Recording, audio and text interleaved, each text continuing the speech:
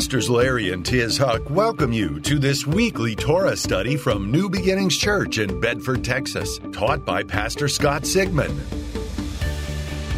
We pray this message will help you better understand how God's Old Testament wisdom and New Testament revelation are meant to jointly fit together.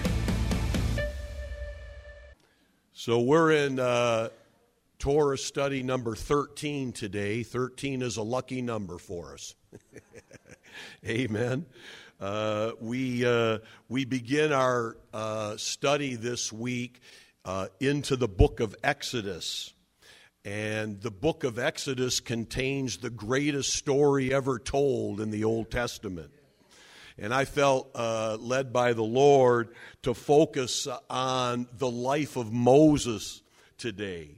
Moses is the central figure throughout the rest of the Torah. The Torah is the Pentateuch. Some of you in Greek learn that word, the Pentateuch. The 5 books of Moses, the Humash, the Torah.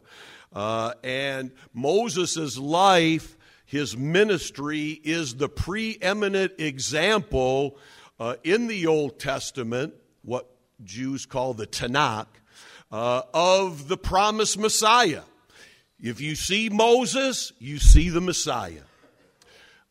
It's fascinating. When I went to Bible college back in the 80s, one of my teachers made a powerful statement. I've heard Marcus Lamb say that, the late, great Marcus Lamb, say it on TV. Others say it, is that the Old Testament is the New Testament concealed. And the New Testament is the Old Testament revealed. And this is a real profound statement, and it speaks to the mystery of the biblical concept of Gentiles being grafted into Israel. We've kind of missed that by and large in traditional church, that Christianity is grafted into Judaism. Gentiles are grafted into the Jews. It speaks to the idea there's a strong Jewish component to our faith. Thus, it means Christianity needs to do whatever it can to retain the Jewishness of the gospel. Years ago, we used to see the bumper sticker, "My boss is a Jewish carpenter." Who remembers that? My boss is a Jewish carpenter. He's not only a Jewish carpenter, he's a Jewish rabbi. And so this tells us that we're Judeo-Christians, Jewish Christians, that Christianity is Jewish. I can remember 10, 15 years ago, Derek had made that T-shirt, "Christianity is Jewish." What a profound, simple statement. And it tells us that the Christian DNA comes from the Jew. Amen. And so therefore we need to honor and respect and study the biblical origins of our faith. If you go into biblicalancestry.com, you'll find out all your ancestors are Jewish. Amen. And Moses is the number one Old Testament figure that we point to as an example of the Messiah. He points to the work of the Messiah. He is the New Testament concealed. Yeah?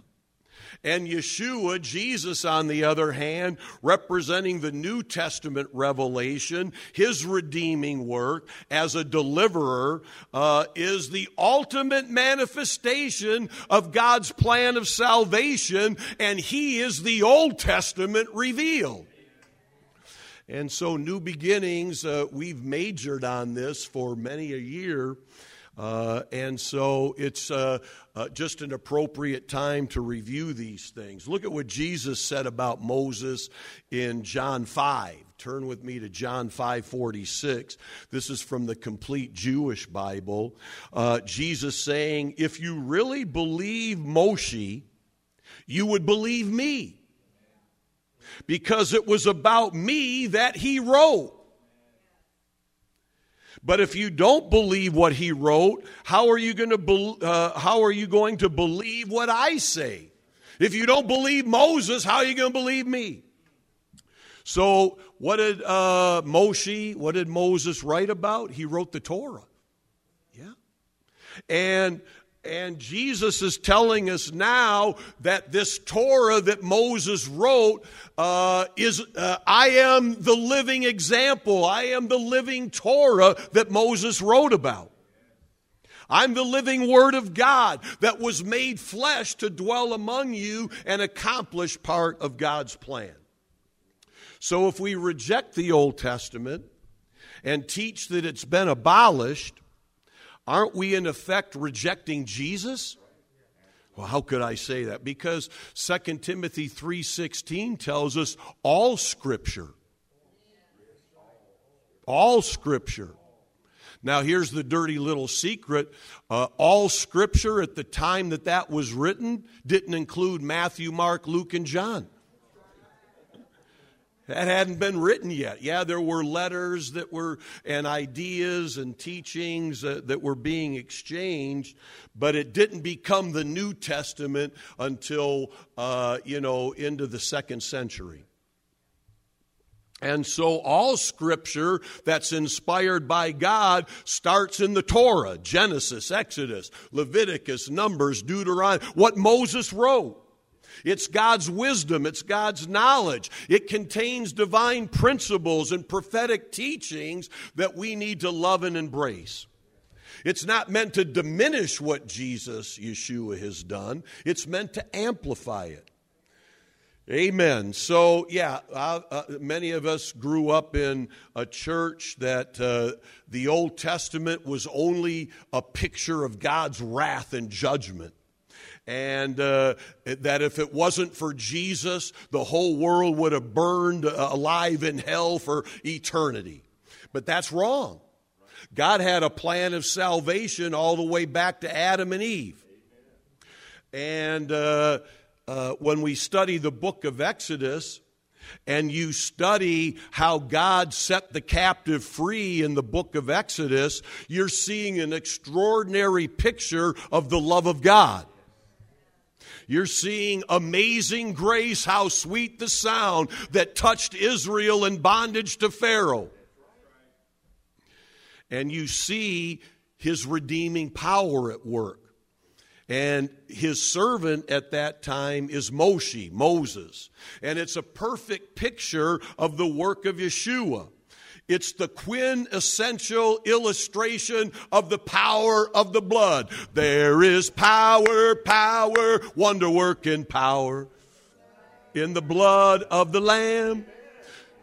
You can sing that about Exodus, and you can sing that, of course, about the passion of the Christ. And Israel experienced the power of the blood at the very first Passover. And God's amazing grace is at work. Look, they're slaves for hundreds of years. It's hopeless. Right? In the natural, there's nothing they can do. There is a demonic, tyrannical power that has them in bondage. But one day they're slaves with no hope, and the next day they are set free by the blood of the Lamb. And this describes our own predicament. This is part of your testimony. How God translated you out of the kingdom of darkness by the power of the blood into the kingdom of his dear Son, Yeshua the Messiah. Amen. How many of you before Christ were walking on water and living the perfect life? No one. We were all at some level oppressed by the enemy. But the moment we came to Christ, we made that commitment to the Lord, we were miraculously set free. Amen. That's why we love the Lord. Who has been forgiven much, loveth much. Amen. Is anybody grateful and thankful that you've been set free by the blood of the Lamb? Well, what has God ever done for me? He rescued your behind out of Hell. How about that? And if that's all that's in the covenant, you couldn't praise him enough. Because when we've been there 10,000 years, it'll like we have just begun. So thank you, Jesus. Turn and tell somebody, thank you, Jesus. So Moses is a Bible hero. It's not like Moses and Jesus have cliques in heaven. Here's the Jesus side of heaven, and here's the Moses side of heaven. Here's the Old Testament side, and here's the New Testament side. And there's a wall of partition. That's silly, that's stupid, and yet the church, by and large, will teach that kind of thing. Amen? But Moses then is the preeminent figure. He's not only God's chosen deliverer, he's the mediator between God and Israel at Mount Sinai. He's the intercessor who said, I'll give my life for Israel if you'll save Israel after this grievous sin of the golden calf. He's a pastor, he's a teacher for 40 years in the wilderness, schooling the Jewish people how to become a great people and a great nation. And he instilled in them a lasting faith that's lasted 3,500 years, right? All the oppressors that have come, all the wicked plans of the enemy to try to commit genocide against the Jewish people have failed. And they have passed along, this is what Paul says, what benefit, what advantage is it of being a Jew? Hey, dudes, they're the ones that gave us the Messiah. They preserved the Word. They preserved the Shekinah glory and passed it on so you could partake, Gentile. Yeah. And so we need to look at Moses as a legend. And we need to respect his qualities of faithfulness and obedience and wisdom. He deserves our utmost admiration and respect. Amen? And look at this in Deuteronomy 34, verse 10. If you have your Bible, turn over to Deuteronomy 34:10. This is out of the Names of God Bible. There has never been another prophet in Israel like Moses, whom Yahweh dealt with face to face. He was the one Yahweh sent to do all the miraculous signs and amazing things in Egypt to Pharaoh, to all his officials, and to his whole country. Moses used his mighty hand to do all the spectacular and awe-inspiring deeds that were seen by all the Israelites. Moses. Unfortunately, a lot of Christian theology wants to diminish Moses' life, wants to diminish the Old Testament when compared to Jesus in the New Testament, rather than showing how the two are jointly fit together. Amen? So we need to begin to see Moses and Jesus as brothers in faith, extraordinary leaders, prophets, lawgivers, teachers, high priests, and more. Let me just go through some more of the list that shows how interconnected Jesus is with Moses. Both as babies have a miraculous birth. They have a miraculous beginning.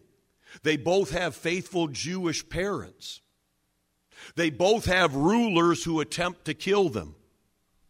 Both stories involve government sanction of mass murder of kids. This is what this prayer event is all about on January 20th.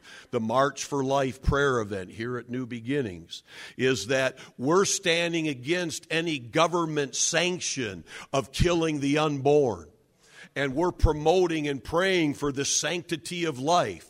Now, true, there are instances and exceptions on when things happen. Like we were talking about this in the sense of you get an 11-year-old girl who is taken captive by Hamas and brutally raped and now is pregnant. What might we do in that case? Is there exceptions to incest and to rape when it comes to pregnancy? Yeah, there's always going to be certain exceptions that need to be moderated with a wise biblical mind. But by and large, that's not America's form of birth control, right? But we can't teach abstinence anymore. Yeah. But we do in the church. So anyways, both parents have to devise rescue plans to save their child. Both spent their early years in Egypt and were miraculously protected.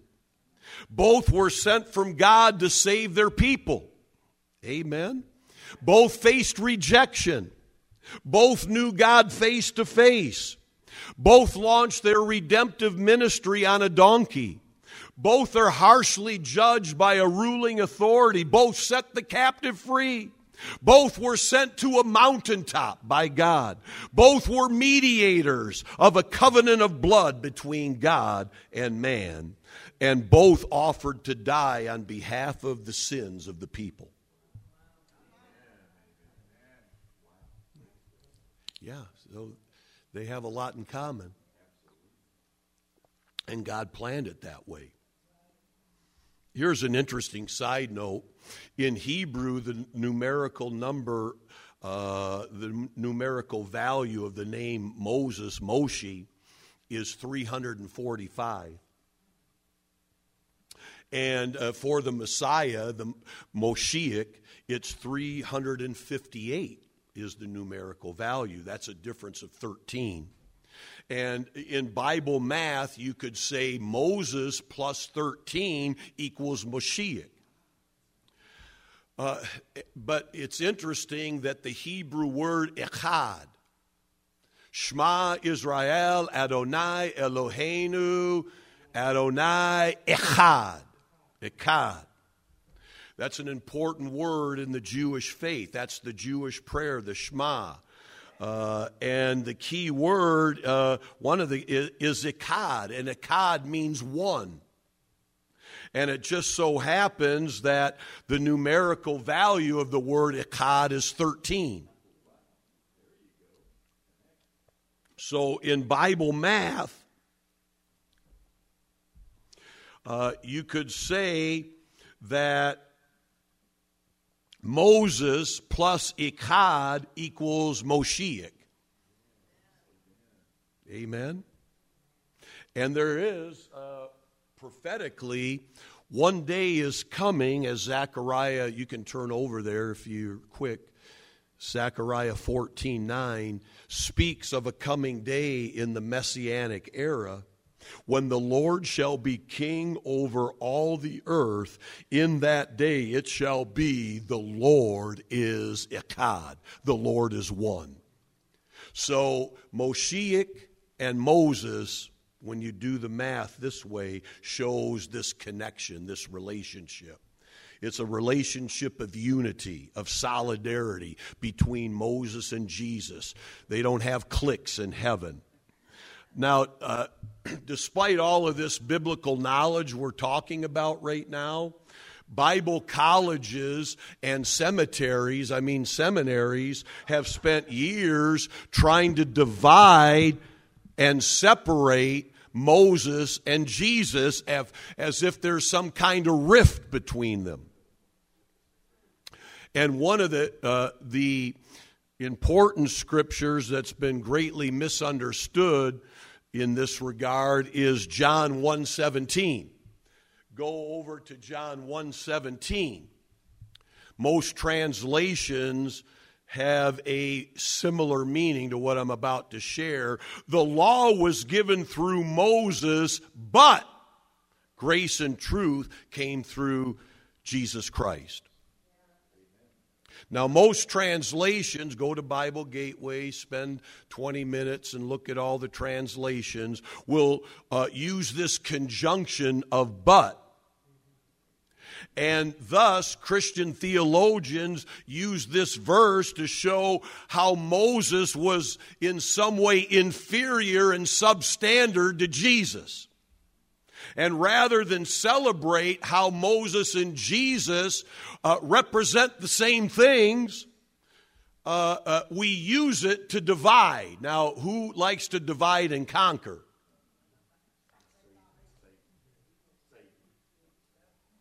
The traditional Christian takeaway here is that Moses brought legalism. He brought the law, legalism. He brought bondage. It was weak, insufficient. And it was only through the coming of the Messiah that we have any grace or truth. Wrong, wrong, wrong, wrong. How is the Exodus story not the grace of God? How is the Torah not the truth of God if all Scripture is inspired by God and given to be profitable and valuable? One crazy example of this Scripture, John 1:17, is in the Living Bible. I like the Living Bible, cite it a lot, but we need to learn how to eat the meat and spit out the bone. Here's the bone.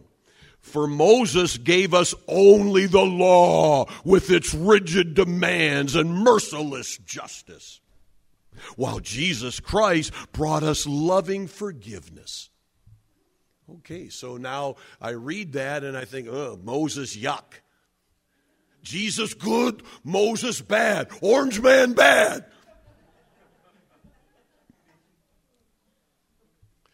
It's actually the very opposite is the case.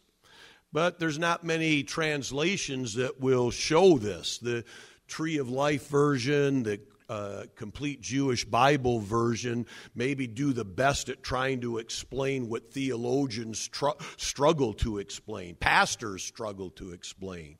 And their version says Torah was given through Moses, grace and truth came through Yeshua the Messiah. And so what we're trying to do, we get into the book of Exodus, is just have this overview of Moses as a great Bible hero, a great Bible leader, representing the Lord, representing an aspect of his divine inspiration through the Torah, and how he relates to the Lord Jesus, and how they're interconnected in a positive way. There is one page in the Bible that is uninspired. Out of all the pages from Genesis to Revelation, there is one page that is uninspired. And that's the page that separates the Old Testament from the New Testament. God never intended that. He intended us to be grafted in, to build on that knowledge, to build on that wisdom, to re-understand the divine principles that God had laid out since the days of Adam and Eve. And it turns out that one of the most amazing teachings in all the Bible that explains the correct relationship between Moses in the Old Testament and Jesus in the New Testament is a parable from the Lord. Over in Matthew 9, turn over to Matthew 9, verse 16 and 17.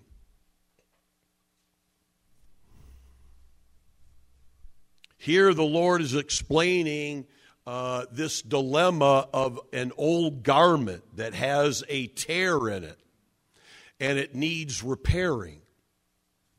And he says that we need to have a new cloth to repair what was torn, what's missing, that tear, that rip in the garment. But he says that the new cloth for repairing the garment has to first be shrunk. Do you see that? It has to be adapted before it's sewn into the old garment. If you don't do that, if it's not tailored correctly, the garment will become worse than before. Now, what's the deeper meaning here? The deeper meaning is referring to the old garment as Judaism, as the Old Testament. It's your opinion on something. Hello. Amen.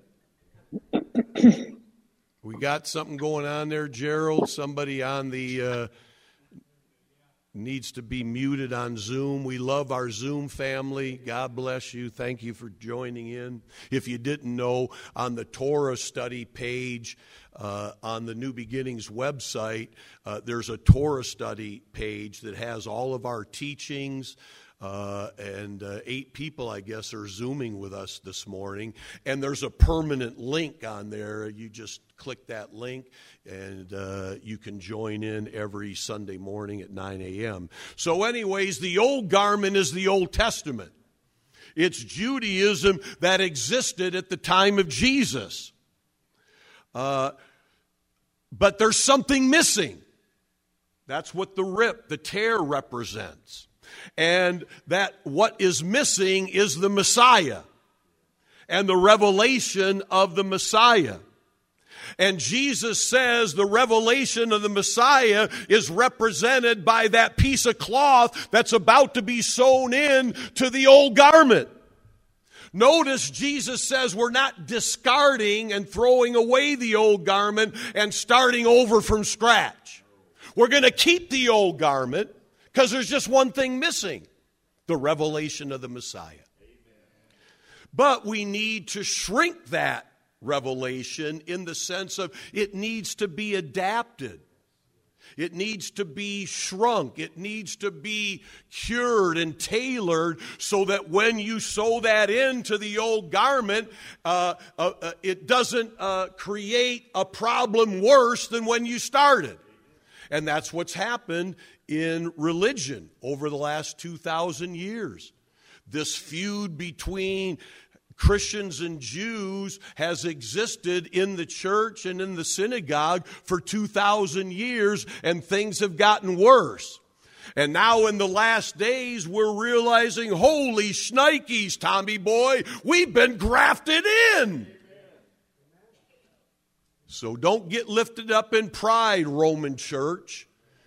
You don't support Israel. Israel supports you. The spiritual revelations, the foundation of our faith, the DNA, the origins are rooted in Abraham, Isaac, and Jacob, and Moses, and the Torah. Not to diminish what Jesus has done, but to add on to it and give us a fuller, more powerful faith. Amen? So Jesus teaches that the old garment of Judaism is very much worth keeping. It has great value. Don't throw it away. It just needs the tear in the fabric to be repaired and renewed in special. We have to handle these situations delicately. Just receive Jesus or burn in hell. Oh, that's very delicate.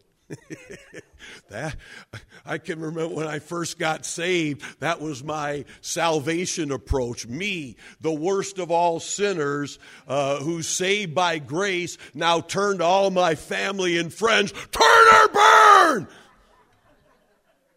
Oh, nice move, Scott. You come a long way, Pilgrim. So the tear, the missing piece, is the Messiah. It symbolizes the new covenant revelation. And it needs to be adapted and tailored to fit the existing garment. They're both interconnected. They're both interwoven. Now, if you do a deeper study on the word new, it helps to explain this. The word new in these scriptures indicates the meaning of being unfull. That is, the unattached new cloth in itself is unfull or unfulfilled until it's woven in or grafted back in to the older existing garment. And when you bring the two together, then you get the fullness. And that's what New Beginnings is doing.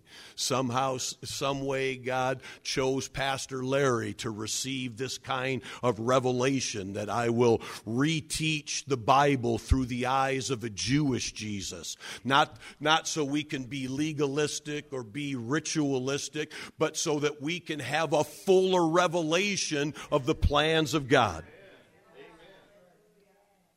Then in verse 17, many of us understand, old wineskin, you're an old wineskin. And so here Jesus uses that wineskin analogy. He says you don't put new wine into old wineskins because the old skin will burst, thus the wine is spilled, and both are ruined. Okay, so the wineskin is a different analogy of the Old Testament and the New Testament.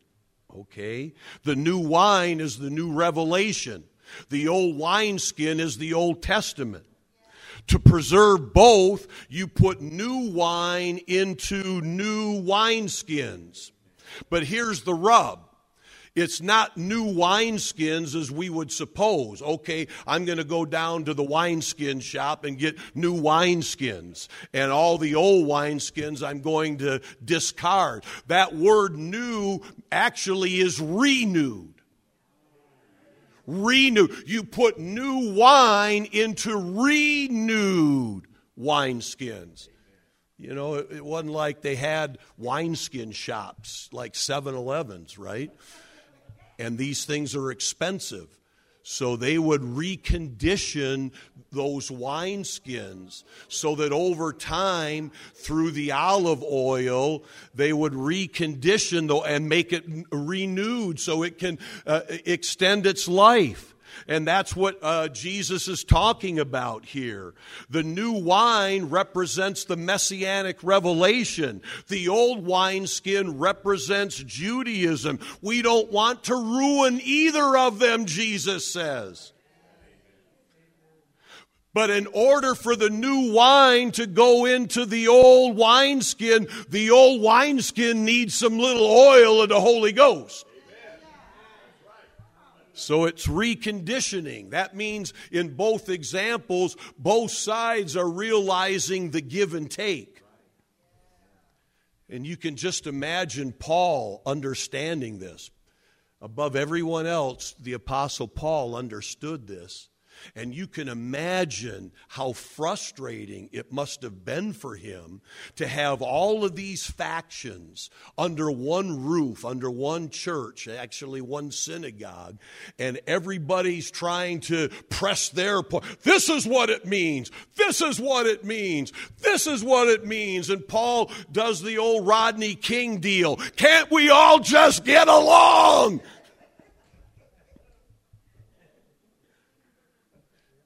But when you get power and money and agendas involved, that wouldn't happen in today's church.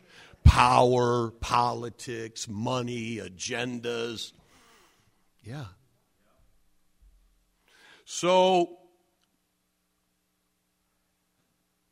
the apostles knew this. They knew this concept, this religious philosophy. And they knew that receiving Jesus didn't make them ex-Jews. It didn't mean they were going to just abandon, okay, everybody, we can finally have a ham sandwich. I've been waiting for the moment that the Messiah would come so I can have BLTs. They retained their Jewish identity. But they added to their faith the revelation of Yeshua as Messiah. Now look at this. This is important. Did the Jews reject Jesus? Not according to Acts 6:7. Go to Acts 6:7. The word of God spread. The number of the disciples multiplied greatly in Jerusalem. And a great many of the priests were obedient to the faith. They were priests with a revelation. The Levites were getting saved, as we would say today. They were obedient to the faith, and the Word of God spread. Revival. Okay. Look at Acts 21:20. The revival is spreading. Yeshua is alive. He is the Messiah. And in Acts 21:20, when the spiritual leaders heard about everything, they praised God. They said to Paul, "You see, brother, how many thousands of Jews are now believers." How many have in your Bible, how many of you see the word myriad? Do you see the word myriad? Myriad means 10,000. And at the end of the word myriad, is there an S on it? So that means plural. Myriads. So if one myriad is 10,000 and the plural, that's got to be at least 30,000. So let's read it that way. They said to Paul, "You see, brother, how at least 30,000 Jews are now believers, and all of them are deeply committed to Moses' teaching." That's a pretty impressive scripture when we're talking about the old and the new coming together, and we're talking about the early church and how the early church embraced the idea that Moses is important. We're not abandoning Moses. But now we believe in Messiah too. And at least 30,000 in this one scripture. I mean, it could be 40,000. He could have meant 50,000. That's a lot. I would say that's revival. If you can fill up Dallas Cowboy Stadium with believers and turn them loose back in biblical times, that's a lot of influence. That's a lot of salt in life. Look at John 1:45. I'm giving you, let every word be established by 2 or 3 witnesses. John 1:45. Philip found Nathanael and told him, "We have found the man whom Moses wrote about in his teachings, and whom the prophets wrote about. He is Yeshua, son of Joseph, from the city of Nazareth." Yeah, he was born in the city of David, raised in the city of Nazareth, and now you've got Hamas leaders saying Jesus was a Palestinian.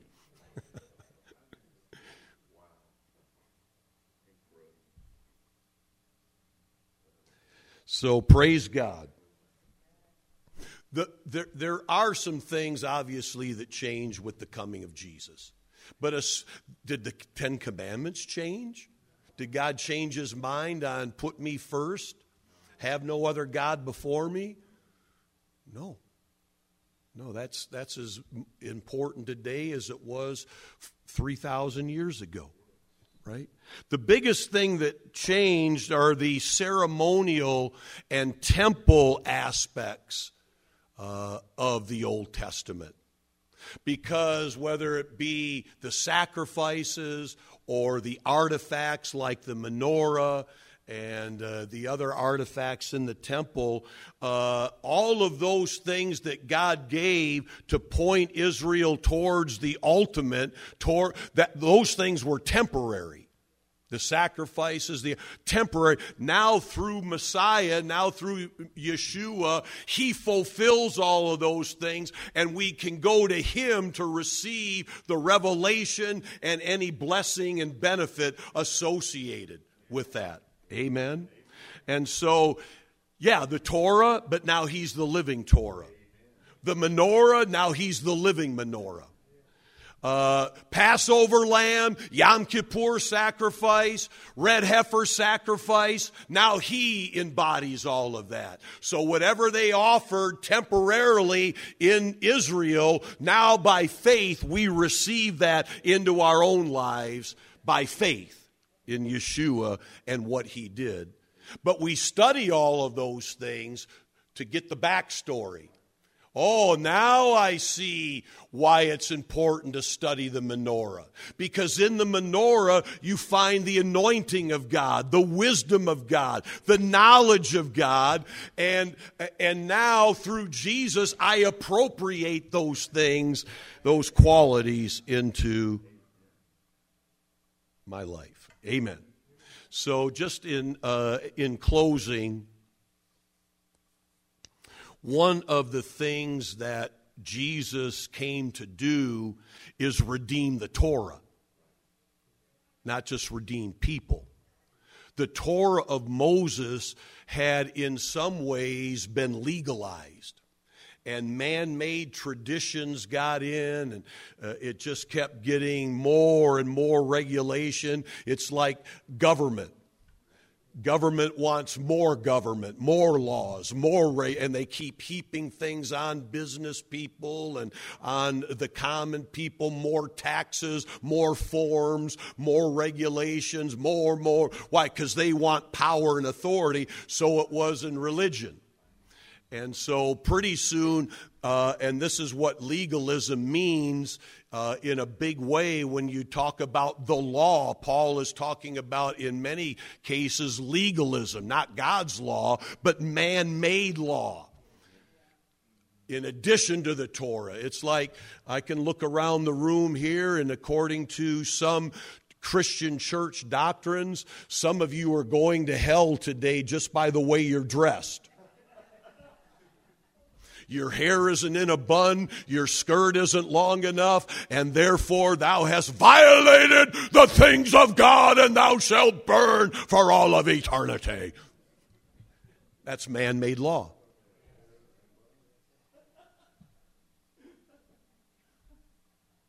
Galatians 4:4 speaks to this. It's just such a great scripture out of the complete Jewish Bible. When the appointed time arrived, Galatians 4:4, when the appointed time arrived, God sent forth his Son. He was born from a woman, born into a culture in which legalistic perversion of the Torah was the norm, so that he might redeem those in subjection to this legalism and thus enable us to be made God's sons. That's the complete Jewish Bible. It wasn't the Torah. It wasn't Moses. That's not where the fault lied. The fault lied, the error lied in man interpreting the Torah and adding to the Torah man-made law on top of the Ten Commandments and just all the Torah laws. So now you just didn't have God's Word as law. Now you had probably more things than ever before. And it began to supersede the Word of God. And God is saying, I'm sending Jesus to redeem the Torah from the misunderstanding, the misinterpretation of what religion has done, and we're going to get back to the way it was meant to be through Christ. Amen? Amen. And that's the good news. Amen?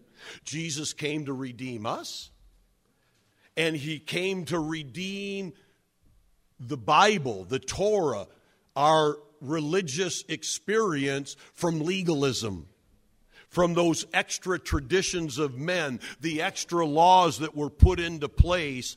And that what that does, all of a sudden, now there's a freedom. Now there's a new attitude of trust and faith and love. That's the foundation of our relationship with the Lord. Amen. And it ties into perhaps the most important messianic prophecy in all the Torah from Deuteronomy 18:15. Deuteronomy 18:15. And I'll close with this. It says, Yahweh your Elohim will send you a prophet, an Israelite like me, not a Palestinian, an Israelite like me. You must listen to him. Listen to him. So we listen to Moses to be sure, but even Moses saying there's coming a time when the Messiah will come, and he above all is who you must listen to. Amen. Amen. Well, do you receive that today? Give the Lord a praise. Thank you for Zooming with us. We love you. Happy New Year. It's a year of revival.